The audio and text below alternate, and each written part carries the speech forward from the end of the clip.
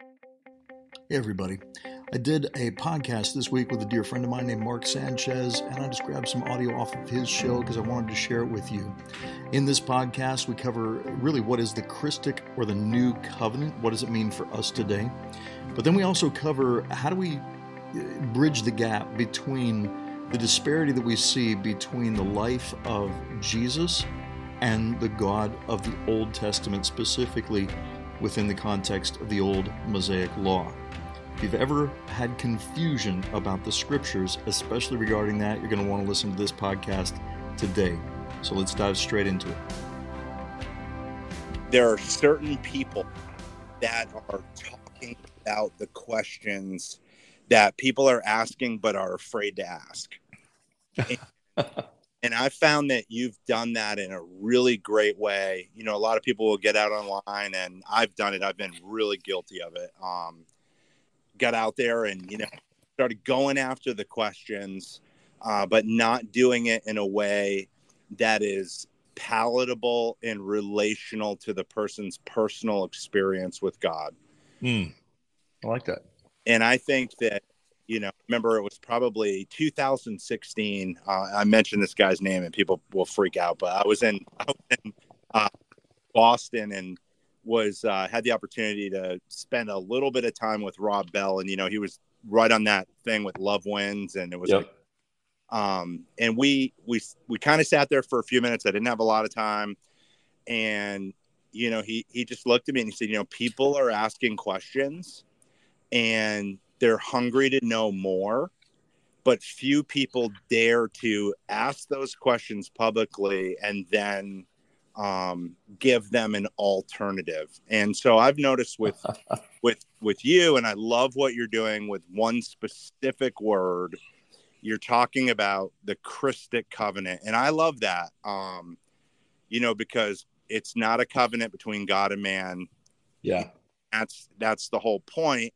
And there's so much confusion around that, where people are, they're kind of like, I believe in the new covenant, but then they just struggle to understand kind of the whole thing, particularly as it relates to their personal struggle and their story. And I don't know if you want to kind of elaborate a little bit on where you've been going with that.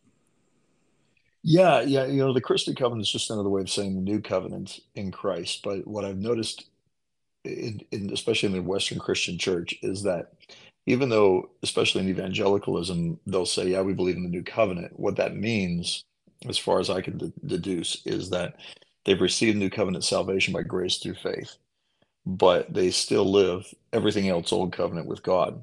So it's almost like for a lot of people, the new covenant was just an addendum to the old covenant because, the Bible says God's the same yesterday, today, and forever. Well, that's actually not what it says. Hebrews says Jesus Christ the same yesterday, today, and forever. So, I maintain this reality that Jesus is who God has always been. And the reason Jesus, came, of course, above and beyond saving us, from sin, death, hell, and the devil, is to reveal the Father, to show us who God really is and what he's really like. So Hebrews 1:3 says, you've seen me.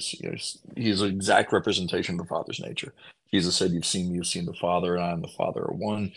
So to understand that God looks like Jesus is such a huge kind of a paradox for people who have a difficult time with understanding what the new covenant accomplished, which is to shut down completely once and for all everything related to the old covenant in terms of negativity. Now, what I mean by that is the Bible says Christ redeemed us from the curse of the law, but it doesn't say anything about being redeemed from the blessings of the law. So he shut down the curses, but now the blessings are given to us in grace. And so we have everything in pertaining to life and godliness because of Christ, because of the grace of Jesus Christ provided to us and for us. We have access to all of it. The Holy Spirit has been given to us without measure. But the reality of the old covenant was sowing and reaping, and you messed up. You got the hammer of judgment falling, on you, and that would drop on an entire nation or people group. But all judgment was wrapped up in Christ. He absorbed all judgment on the cross, and so now you have Jesus saying in John 5:22, the Father judges no one, but has given all judgment to the Son. In John 8:15, Jesus says, you guys judge according to the flesh. I'm not judging anybody. So God could sit on the judge's, bench and with the gavel and the robes and the whole thing, but he's retired basically the entire thing within the context of the cross to bring us into a place of reconciliation, reconciled rest and union with the Father. And to understand the totality of what that encompasses for us, there's an invitation to that. It's not forced upon us, it's available to us. So the invitation to step into the reality of what the new covenant actually accomplished means we have to let go of some lies we believed about God, some concepts that were part of, let's say like this, the terms of engagement under an old covenant system with God, when people didn't actually want to hear his voice, but they wanted to claim his name. And so that's why you had law. You don't in a marriage, you don't call the lawyer when things are good. You get the law involved when things have gone south. And now you operate by formula and principle rather than presence and love. Jesus, full of grace and truth, comes to restore us back to the union with God, reconciled union with a God who, by his very nature, is love, and now gives us his own spirit so that surrendered to the Holy Spirit, we can learn to love like Jesus loves. I'll give you an example. In the Old Covenant, in the middle of the Old Covenant, you have all this sowing and reaping, but there's these beautiful little lines that are just sort of tucked in there. And one day, Jesus is asked by a lawyer, what's the greatest commandment in the law? And Jesus goes, love the Lord your God with all your heart, mind, soul, and strength. Love your neighbor as yourself, right? Now, a lot of people in Western Christianity have taken those statements and made them their church mission statement. Um, I, it's nice, but Jesus wasn't being asked about what is the best that you have available for us in this life and the ages to come. He wasn't being asked that. He was being asked, what is the best the law can do? And the best the law could do was love God and love others like you. In other words, to the best of your ability. But later on, Jesus says, a new commandment I give you. And this new commandment is Jesus introducing a progressive invitation to an increasing measure of intimacy that would bring us into an awareness of something that we have previously been blind to. So he says, a new commandment I give you. And this is what he says, love one another as I have loved you. So here's the contrast. Under the old covenant, the best you can do is to love God and love people like you. You love like you, but under the new covenant, you love like Jesus. Now, I can't do that in my own strength and in my own power. And everything under the old covenant was done in your own strength and your own power to prove that you can't do something independent of God to impress him or any of that. So in the new covenant, I have to live by union, or I'm going to end up working somehow to, as the Bible says, work out your salvation with fear and trembling. If we stop that statement right there, then we're back in old covenant effort all over again.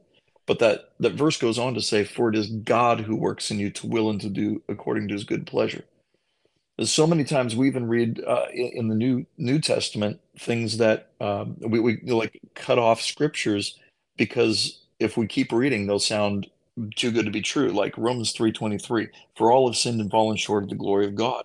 How about we add verse 24 in because it's a continuing thought and it changes everything. It says, for all have sinned and fallen short of the glory of God and have freely been justified by the grace that is given in Christ Jesus. So verse 24 tells us that the same all that has sinned and fallen short of the glory of God is the same measure of people who have been justified freely by the grace of Christ. It's not there to prove our sinfulness. It's there to prove that in spite of our sinfulness, justified innocence is our inheritance.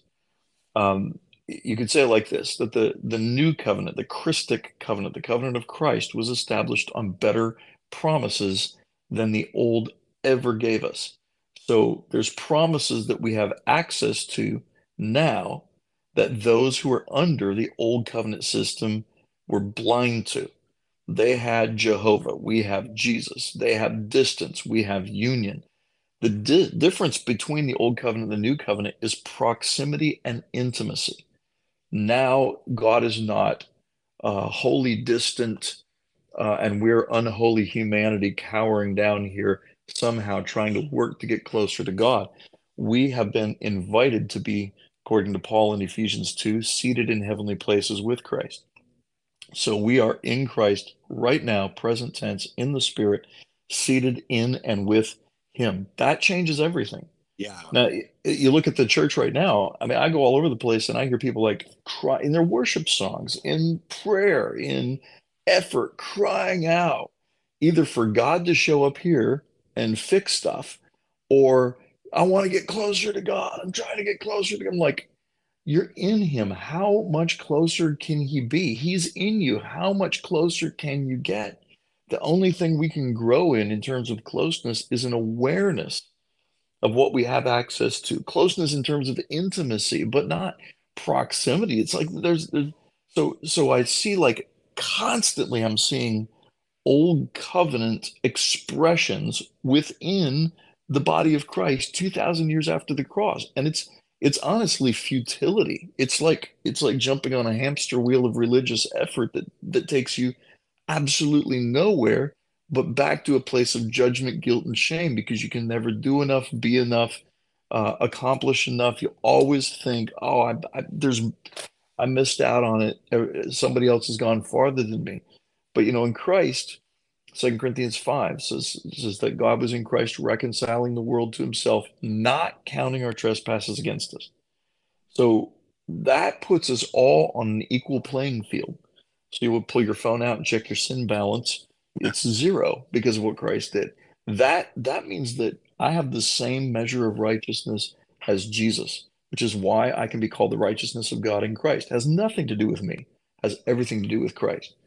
So living in new covenant union with the Lord is operating in complete surrender to the finished work of the cross, what Jesus accomplished, and then living, I would say, the finished work that Jesus spoke of before the cross, where he says in John 17:4 and 6, he talks about, I finished the work, Father, you gave me to do by glorifying your name on the earth.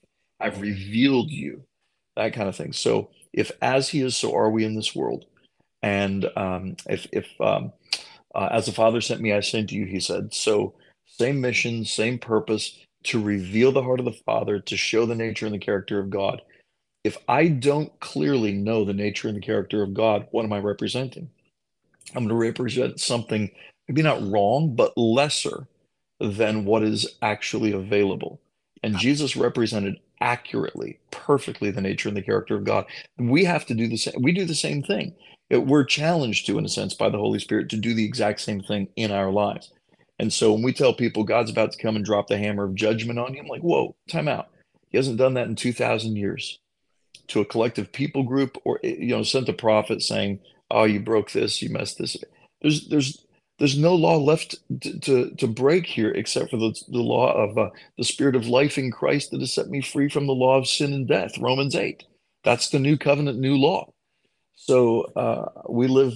I mean, I could go on like this. You know me, Mark. I go on like this for months. I mean, this is an endless well of goodness, and that's what we've got coming ahead. Like last thought, Ephesians 2. Here's a last days message, right? People talk eschatology and end times and all this stuff. It's like, okay, none of us can prove the future. A lot of people have some real educated guesses out there. Right. But the reality is it's impossible to prove the future. We're all just guessing. But I can tell you the Bible is pretty clear on what is to come from Ephesians chapter 2 that says that God being rich in mercy with the love with which he loved us, while we were dead in our trespasses and sins, made us alive, seated together in heavenly places with Christ, raised us up together with him. And then it says, so that in the ages to come, he might show us the surpassing riches of his grace.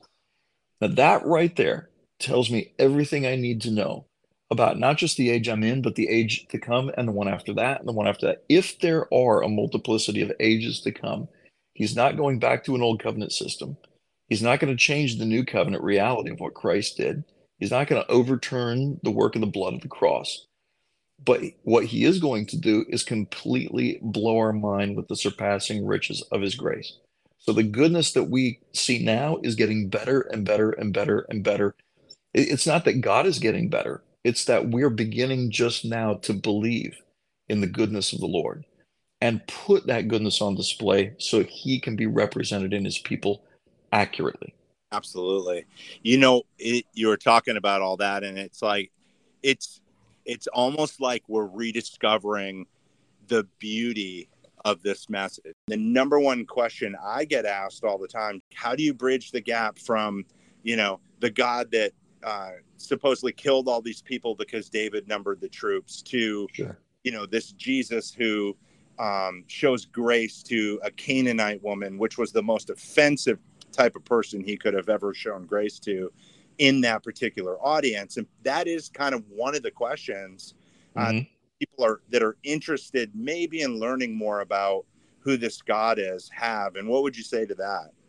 Yeah, I love this question because it gives us a chance to really draw a sharp contrast between the terms of engagement between the old covenant and what we have access to in the new. You got to kind of go back to the beginning of the old covenant in Exodus 19, and it's where God has delivered the children of Israel out of Egypt. For 430 years, they've grown up in slavery and oppression in Egypt. Now they've been delivered. They're out in the wilderness. God brings them to the mountain. And he says in Exodus 19 to Moses, he says, "You see what I did to the Egyptians? I bore you up on eagle's wings to bring you as," and then he says this phrase, he says, "to bring you as kings and priests, a kingdom of priests, unto myself, for all the earth is mine."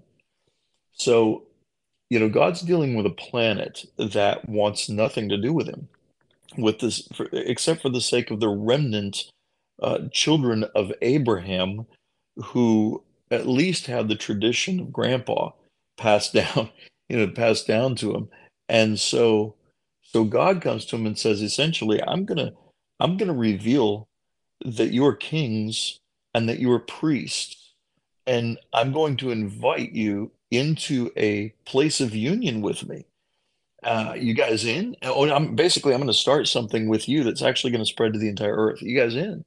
That's essentially what God is saying. And at first, the people say yes, but then they get afraid and they won't come up to the mountains. That's the phrase there. God says that, when you hear the trumpet sound, come up, or Allah, up to me. So they hear the trumpet sound. The Bible says the trumpet grew louder and louder and louder, but the people won't move. And God is now going to have to flip covenants on these people because they don't want actually to have a relationship with God. They want to claim him, in other words, as their deity, because everybody's got a deity, right? They want to claim him as their deity. They just don't want to actually have a relationship with him.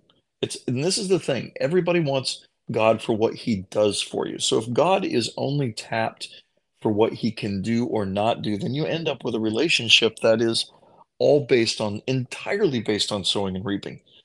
And so what they're initially invited into technically is called a grant covenant. It's the same thing God gave to Abraham. I'll be your God, you be my children, you be my people, your kings, your priests. We're gonna have this amazing revelation, life of union together. I'm gonna lead you, I'm gonna do something in you. It's gonna be an example to the whole world. All the earth is mine. So I'm gonna invite all people in, but we're gonna begin with you, right? And so you have the people say in Exodus chapter 20, verse 19, they go, we don't ever want to hear God speak again. Like he's super scary. We don't want him to talk anymore. And Moses responds and goes, "You guys don't understand. God's doing this to test you so that you would not sin." And the word sin is the Hebrew word chatah, which means to lose yourself. In other words, he's trying to give you a revelation of who you really are. He's trying to convince you that you're kings and priests, but you guys are going to hold on to a false identity. In other words, if you reject this, you're holding on to an identity that says you're not worthy, or that God is mean and angry and terrifying. And so what they end up with is a legal system of sowing and reaping. And they exchange a grant covenant for a kinship covenant. And the kinship covenant basically is you put rules down on paper, and the two parties have the rules. And if one party breaks the rules, the other party is legally responsible to be the punisher to bring correction to the guilty party. Well, God's never guilty, so he ends up looking like the policeman or the punisher constantly. And yet that was not God's intention. That's not what God invited them into. But when the people said, and this is what most people miss when it comes to the old covenant, when the people said in Exodus chapter 20, verse 19, God, we don't ever want to hear you talk again, God actually honored that request for the next 1,300 years. He speaks individually to prophets who are willing to hear his voice, but he doesn't speak corporately again for 1,300 years until Jesus goes into the waters of baptism at the Jordan River under the hands of John the Baptist. When he comes up out of the water, God, for the first time in 1,300 years, speaks corporately again. Now we're in a new day. Okay, so this 1,300 year period that takes up, a massive chunk of the scriptures, good portion of the Bible, that has been used to define the nature and the character of God, but it's not for that purpose. That portion of scripture is a revelation of what happens to us when we reject the voice of the Lord in our lives. We end up becoming confused, not just about ourselves, but we become confused about who God is too. And so there's a lot of things in the scripture that are attributed to God that he had nothing to do with. For example, and this is, you can, find this all over the Bible, but I'll give you just one example. When Job has his experience, he has a couple of friends that come and sit down with him, and they tell him all kinds of things about God, what God is like, why God is doing what he's doing, and they uh, just ramble on about all about God, as if they personally know a lot of these things about God. This is why God's punishing you. This is why God's doing this, why God's doing that. At the end of the book of Job, Job 42:6, God comes to Job and he says to Job, Job, I'm angry with your friends because they have been speaking about me what is not true, or they have been telling lies about me. The importance of that scripture is staggering because the things that Job's friends said about God are recorded in the Bible. Now, people will say, wait, does that mean that the Bible isn't true? No, I believe 100% that Job's friends said what they said. And I think that the Bible recorded accurately their thoughts and their words.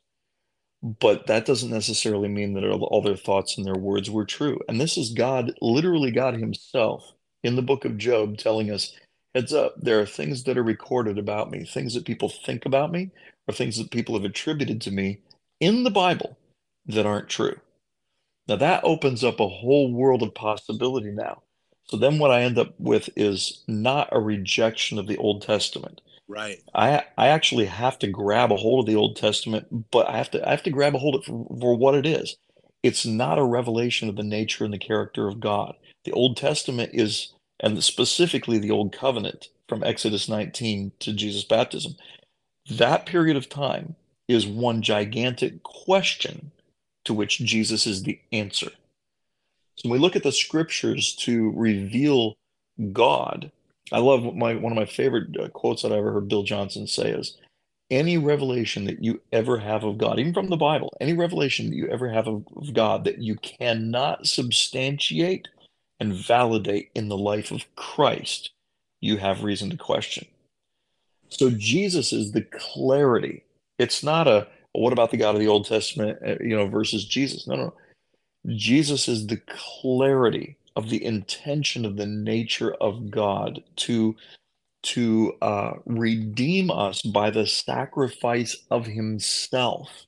Under the old covenant, you're sacrificing for a variety of things, but it's all a representation of your effort.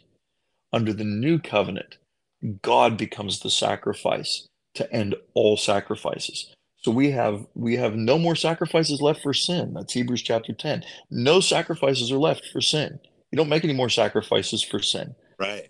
There's not even any more sacrifices for the good stuff. Like people also sacrifice to worship God. Jesus is the end of all sacrifice, which means all of our obligations to do anything for God, including the good stuff, are completely dealt with. So now all of our worship is reduced down to one motivation. Yeah, all duty has been taken out of the way. And the only motivation for doing anything for God is love.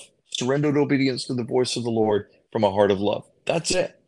And when we live like that, then love becomes our motivator. That's when we find the power of God actually moving through us. A lot of religions out there have duty-based evangelism Right. that doesn't produce power. It produces converts, and it actually makes disciples to a system of religious effort that appeals to the pride in the heart of man. Yeah. But to know the new covenant and to know Christ is the death of all ego. It's the death of all pride because 100% my salvation is based upon Christ alone and not me. 100% my acceptance to God is based, my reconciliation, all of that is based on Christ alone and not me. So my entire life is lived just in gratitude for what he's done. And it also makes it impossible for me to judge somebody who, let's say they're just evil their entire life, and at the 11th hour of the day, boom, they're in the kingdom. Yeah. It's like I have no place to judge anybody anymore, you know. So yeah, it's the difference between the God represented within the old covenant system and God represented in Jesus is the difference between God in a box and God let loose, right? God in a box was the Ark of the Covenant stuck in the Holy of Holies, in a temple and engaging with people purely on the basis of the constriction and confinement of rules. And when Jesus said, "It is finished," and the curtain tore, you know, suddenly you have God let out, man let in, and all the boxes are gone. And now God in freedom, right, has the expression toward humanity of Jesus, the Lamb of God who takes away the sin of the world, or Jesus Christ, the sacrifice of God himself, the ramifications of which are that he takes away, annihilates, and completely does away with the sin of the world. That enormity of goodness is just scratching the surface of what the gospel even represents. And 2,000 years after the cross, we are barely believing it. I think part of our Achilles heel in theology is trying to draw theological conclusions all the time. Right. And what I like to do is basically just lift the limits. And so that gets me a lot of labels. I get labeled, oh, you're a universalist, you believe there's, every road leads to God and all this stuff. And I'm like, oh, no, no, not at all. But if people ask specific questions, I don't mind talking about all this stuff and helping to define, that our identity in Christ is family, it's kingdom, it's to transcend ists and isms and step into the reality of sonship. Yeah. And, sonship changes a lot. That's when the Bible says in Romans 8, we've received the spirit of adoption, that 1 Corinthians 1:30, we're in Christ by his doing, that choosing from him toward us as humanity. It's like the question I have is how much do we choose that that's true? I mean, how much do we choose to believe that that's actually true? There are promises tucked away within the Roman road of evangelicalism that I grew up with that went beyond my understanding. And that's what the Lord's drawn me into is it's not that I ignore the other scriptures. I preached those for most of my life, the first half of my life. But this section of scriptures that unveils his goodness, Mark, it grips me because I didn't know. I didn't get it, for years. And there's paradoxes in here. This is why I say, people say, you're like a mystic. And I'm like, well, I do embrace mystery. God is light, but I found him in the shadows. You figure that one out, like I love your story. I mean, I know the brutality of the things that you went through and all, but to say that you were in a homeless shelter and found God moving, working, loving those people within that. That's finding God in the shadows, right? Right.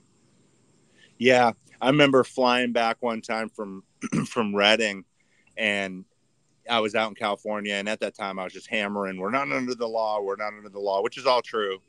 Yeah. And was on the plane, listening to music in my earbuds back then when you still plugged them in. Um, I felt like a whisper in my heart, and I felt like the Lord asked me, he said, "Mark, what are you going to preach when a generation actually doesn't believe they're under the law?" It was like, and what I'm finding is, like, as I'm listening to this thing unfold, watching, and just hearing different people's articulation of the gospel, I'm realizing that there's even so much more, like you're talking about, than we've ever realized. Uh, Oh my goodness, yes. of this beautiful, good relationship. If all we ever have is the Father and the Son and the Holy Spirit, and that's all we ever know, it's enough. Yeah. Like, and that he's not given up on anyone or anything. The people that we deem the most unredeemable, he's working to reconcile everything in and through their life, and sometimes through fire. Whole nother conversation, but that's the Right, right. fire of his love. That it's something that you know consumes but doesn't destroy. And Yes. you were talking about what I went through. What I found on the other side of it is, you remember, I don't know if you ever read anything, Thomas Merton. My history Hmm. in Christianity, initially, my first, up until high school, I was in a Catholic school. And so we studied a lot of theology, and, I was really immersed in the mystics and St. Francis. It was a Franciscan order. And there's that statement, and I can't remember the road he's on. It was when Merton had his, like, awakening. He saw everyone and everything is connected in one. And Mm. my experience through all that pain I went through made me realize that I am not separate from anyone, and God is not separate from anyone, but that he really is in all things and through all things. And Beautiful. it caused a lot of judgments to fall off, but the greatest judgment was against myself, and Yeah. this this idea that somehow God got some kind of pleasure from my religious fervency, when really he's not displeased with it. And of course he uses it. But he's working through it to get us to something greater. He'll almost let us work ourselves into a fever pitch to show us that it doesn't work. Yeah. He'll let us run on the treadmill long enough till we're so tired we fall down, and then finally just fall headlong into the grace of God. And Come on. um, it was one verse that got me through, and it's in the Psalms, or Song of Songs, or Song of Solomon, says that, my beloved is mine and his desire is for me. And it was like, Mm. I recognize that God's desire of all desires, his only thought, that what he thinks about if he woke up and he goes to sleep, which I don't know if he does or not, that I am constantly on his mind, and his greatest desire is that I would know how deep, how wide, and how far his love is for me and for everybody else on this planet. And so, it changes our politics, it changes our evangelism, it changes our marriages, changes how we raise our children, but most of all, it allows us to enjoy life, Bill. You know, Yeah. uh, Yeah. to see beauty and to embrace it and be hopeful. And so, yeah, man, you really hit on some things. I'm gonna have to actually go back and listen to. I love what you brought out of Exodus and then later into Job. I had not thought about it that way. So I really appreciate that. Yeah. Thank you. And, I would say to anybody who's listening to this, um, I said something a little bit earlier that I don't know, I feel like I'm resonating, and it maybe is going to hit with somebody that's listening, about finding God in the shadows. I think a lot of us find ourselves, occasionally, David said in Psalm 23, yea, though I walk through the valley of the shadow of death, I'll fear no evil, for you're with me. And it reveals that, you can be a servant of the Lord, I mean, to know God, to have an intimate relationship with the Lord. And we still find ourselves facing moments of disappointment, facing moments where we feel like we've been forsaken. Even if we haven't, we still feel like it. Uh, you know, uh, we're always in the light, but we don't always perceive that we're in the light. So sometimes it feels like we're in the valley of the shadow of death. And I would say a person knows that they're there when there's a greater awareness of the darkness. And that could even be, a minister that's just fixated on preaching constantly against sin or seeing the devil around every corner or so just overcome with the evil that's happening in the world. It's another form of being in the valley of the shadow of death. But there, if we're willing to see and to know his goodness, we find the awareness that the light of the world is actually walking with us. And when I came to the realization that the light of the world can actually stand in the shadows with me, then I realized, if he finds me where I am, and it's not an issue of my path to God. It's God is relentless in his pursuit of us. And then I realized how worthy, we are to be everything, not just become, but be everything that he says we can be. So if a person is listening to this and they find themselves stuck in the shadows, just know that the light of the world is standing with you in the valley, but he doesn't leave you there. And if you're willing to take a journey with him, he'll walk you out. And I think of, you know, the Holy of Holies was just a room until the presence of God entered into it. And now in Christ, that same presence that made the holy place holy lives in us. So what does that make us? I mean, the average person under the law couldn't even get near the Holy of Holies. And now in Christ, the presence of the King of Glory, the light of the world, lives in us and makes us the temple of the Holy Spirit, makes you the temple of the Holy Spirit. That mind-blowing revelation alone. I mean, you talk about like what do you preach when when everybody believes that they're not under the law anymore? Okay, this right here. It's like, what does it look like to be the Holy of Holies, to be the temple of the Holy Spirit of God? That that identity of being the dwelling place of God, being the ark of the new covenant, the carrier of the glory of God, Ephesians 3:21, to him be glory in the church. That revelation and what that means for us and what that means for how we interact with this world, we're going to explore that for eternity. So yeah, that's a great question. I love that. What would you preach if everybody suddenly believed they weren't under the law anymore? I think I'd just draw up. Well, this is what I'm preaching all the time now, is drawing people to a revelation of what does it look like to live enjoying life in reconciled union with the Father, knowing there's no distance and separation between you and God. That's that changes everything. Union changes everything. Well, thanks so much for listening today. We've come to the end of our time, and I hope what has been shared today has been encouraging and enlightening for you. My prayer is that imparts a love for the scriptures to your heart and you study the Bible for yourself. You can get some great Bible studies at billvanderbush.com. Go to the e-course page and download the study on Hebrews, Ephesians, and James. You can write to us at Faith Mountain Ministries, Box 595, Marshall, Minnesota 56258. And at billvanderbush.com, check the schedule page and see where we're going to be in your area. If you're in the neighborhood, come on by and let's have a conversation. I'd love to meet each and every one of you. God bless you. This is Bill Vanderbush from all of us here at Faith Mountain Ministries. Until next time, may the grace and peace of our Lord Jesus Christ be with you all.